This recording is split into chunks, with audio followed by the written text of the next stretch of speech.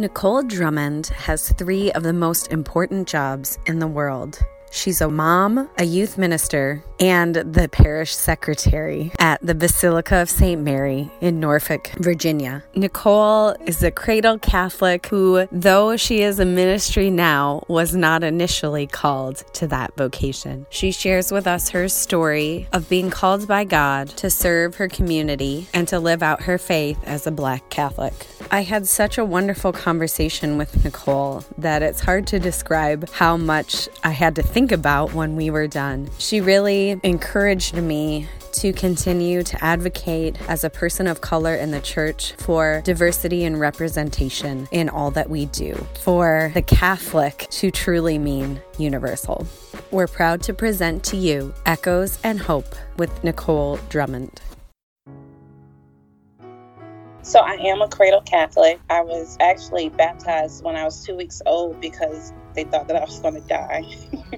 But clearly I didn't. I was reared in Norfolk, Virginia. Then it was just St. Mary's Catholic Church. But in the beginning of the early 90s, it was made a minor basilica. So it's the only African-American minor basilica technically in the world, but we say in the U.S. I went to elementary school there, and then I went to a Catholic middle school, and then I went to a public high school. I'm third generation Catholic. My grandmother was a convert, so only her and her 7 kids, and then all of us underneath are Catholic. The rest of our family are different denominations. When I went to college, I definitely strayed away. It was the beginning of the scandal, and I was like, I don't think this is what I want to be a part of. But I was afraid to tell my mother that I didn't want to be Catholic. So when I came home, I still went to Mass. I still did what I was supposed to do, but my heart really wasn't into it. And then I got pregnant with my first child, and the subject came up of baptism, and I was like, oh, I'm not sure. But by the time he turned 6, they finally convinced me, because they were like, you don't do it now, it's going to have to go through RCIA. So with that, I started coming back to the church, started fully adapting as an adult in the church. And then a couple of years later, I had my second child, and, daycare fees are ridiculous. The church needed an administrative assistant. I could bring the child, and they were like, oh, you're not working? Come on. Like, they knew me because I grew up. I was like, I don't know if I'm the right one for this. But I just went ahead and I did it. And it was just like a whole new light. I don't know what I thought people did in the church office Monday through Friday. I was definitely just a pew person. I just came on Sunday.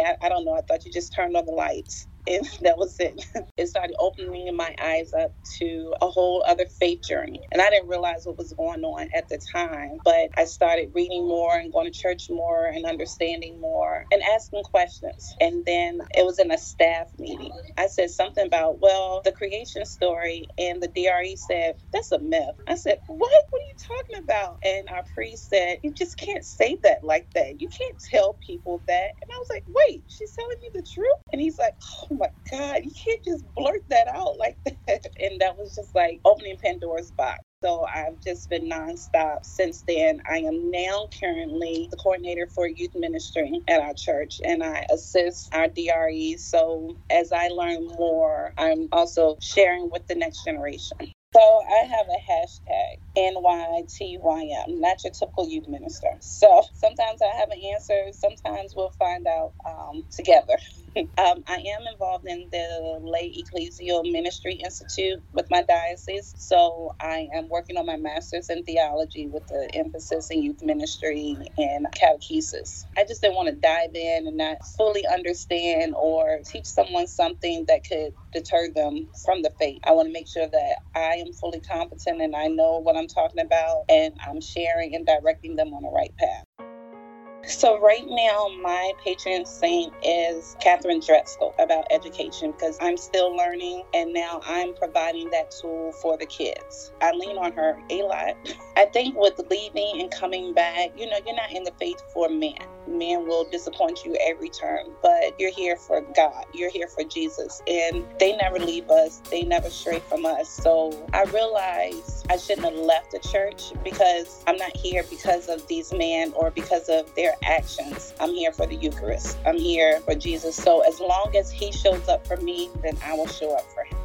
I think you're comfortable when you're around people that are like you. And I think that's with anyone, whether you are Italian or Irish or whatever, you're just more comfortable around people of your culture. And every culture does things differently. One thing that our Hispanic brothers and sisters do more than us is that they're more vocal. And they'll say, hey, you don't have a Spanish speaking mass, you don't have this, you don't have that. I think because of our background on how Africans came to America and trying to fight for so much, we don't stand on the front line and advocate for ourselves anymore. And when you're at a Black Catholic church, you don't have to advocate. It's just you're comfortable. So I think that's a big difference. I got to a point where I would only go to my Catholic church and not go to another because I didn't feel comfortable. But now I feel comfortable.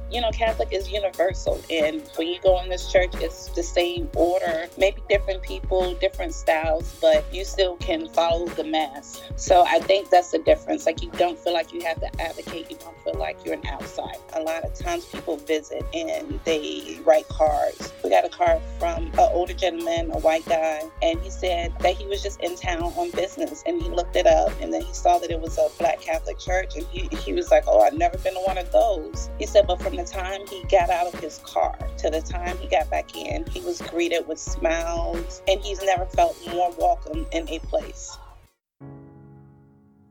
The only thing that pops up where I see like there's a culture disconnect would be our pro-life stance with our faith, and then your culture has a different take on it. And I think that's because I feel like our pro-life stance has turned into more of an anti-abortion, when really pro-life is from womb to tomb. I don't think that you're going to be able to change how people feel about abortion in general with laws. I feel like you have to do that through their heart. We're not of this world. This world is not ours. And laws are there to protect people. So those laws were there because regardless whether people say you can or can't have an abortion, people are still going to have one. It's never okay to have an abortion, and I believe that. But we have to change with heart. We have to show people, we have to be there, and we have to say, you do have a choice, and here is a better one. Here is one where both are happy. I think the disconnect is, like I said, Blacks have always had to fight for something. But we don't see all of these people standing with us in the 70s or in the 60s on the marches. So it's like you care more, not you care more, but that's what it appears. Like you care more about an unborn child who's not here than the people who stand in your face, who are just asking to be treated as equals. And we see that now with the immigration laws, where the signs about pro-life on the borderlines, things like that. So I think that's the big difference that I see with culture and faith. Like if we're going to do pro-life, let's do pro-life from the beginning to the end. Let's take better care of our seniors. So let's make sure that they're taken care of. And let's really take care of the person from the womb to the tomb. I don't know if this is a gift or a talent. I want to be there, be available to those that have questions, that are struggling, and then try to be an example, for a mom that has multiple kids, try and show up to mass with the kids and try and sit through a reading without telling someone to stop. I think that people are more attracted to things when they see people that look like them. So always be out in the open, go to conferences, be a part of workshops, lead workshops, because when people start seeing you, then they will start changing the narrative, like, oh, maybe we should do this, or maybe we should do that.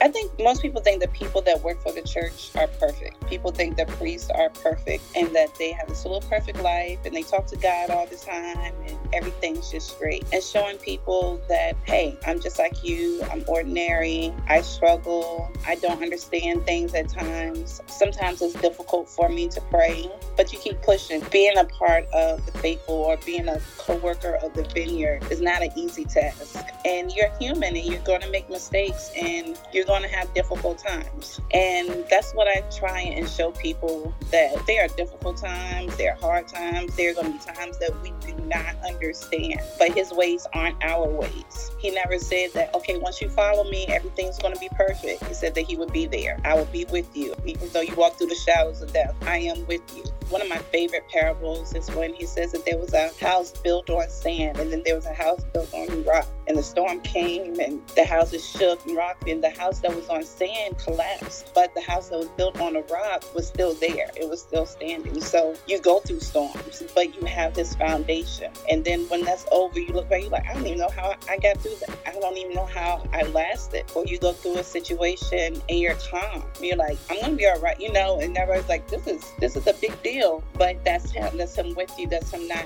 leaving you. So just understanding, like, this isn't an easy task.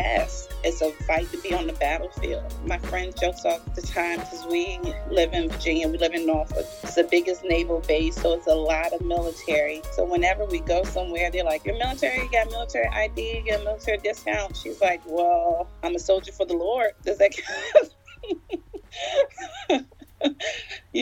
Do I get a discount for that? I'm on the battlefield every day.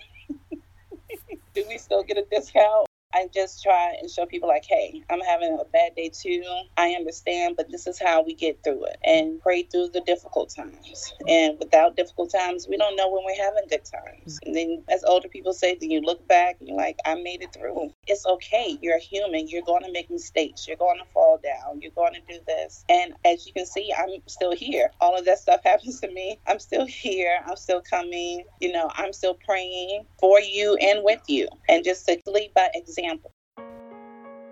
There's not one singular Black Catholic identity. We grew up in different places. We, like different things. We have different experience. So it's not something that you can put, it's not say, oh, well, you're not a real Black Catholic because you didn't do this, or you're not this because you didn't go through this, or, you didn't go to Catholic school, you don't understand, or you're a convert. You just became Catholic 10 seconds ago. You have no idea. But to welcome everyone in with open arms and understand our differences, because that'll make us better, and that will actually make us one. And then two, the generational. I struggle with that at my parish and in my working. I went to a seminar on aging seniors and how, words like old and feeble and all this, it makes a person feel like they're not wanted. And in Africa, people call their older people like elders and wise and things like that. In our eyes, their ways may be outdated, and they probably are. But we have to figure out how to be generational and open up the conversation and understand what they may have went through, and then have that talk to bridge the two. We understand that, we know that's what you've been through, but this is what we're going through now, and this is how we would like to move on. So just opening up the conversation and the dialogue within ourselves, and then take a page from our Hispanic brothers and sisters. And once we've opened up that dialogue within ourselves, and then present that to the church. I see a lot of dioceses going to multi-ethical offices, so it's no longer the office of Hispanic ministry or Black Catholics or things. Let's group all these people right here. And that doesn't work because we all have different goals. We all have different backgrounds.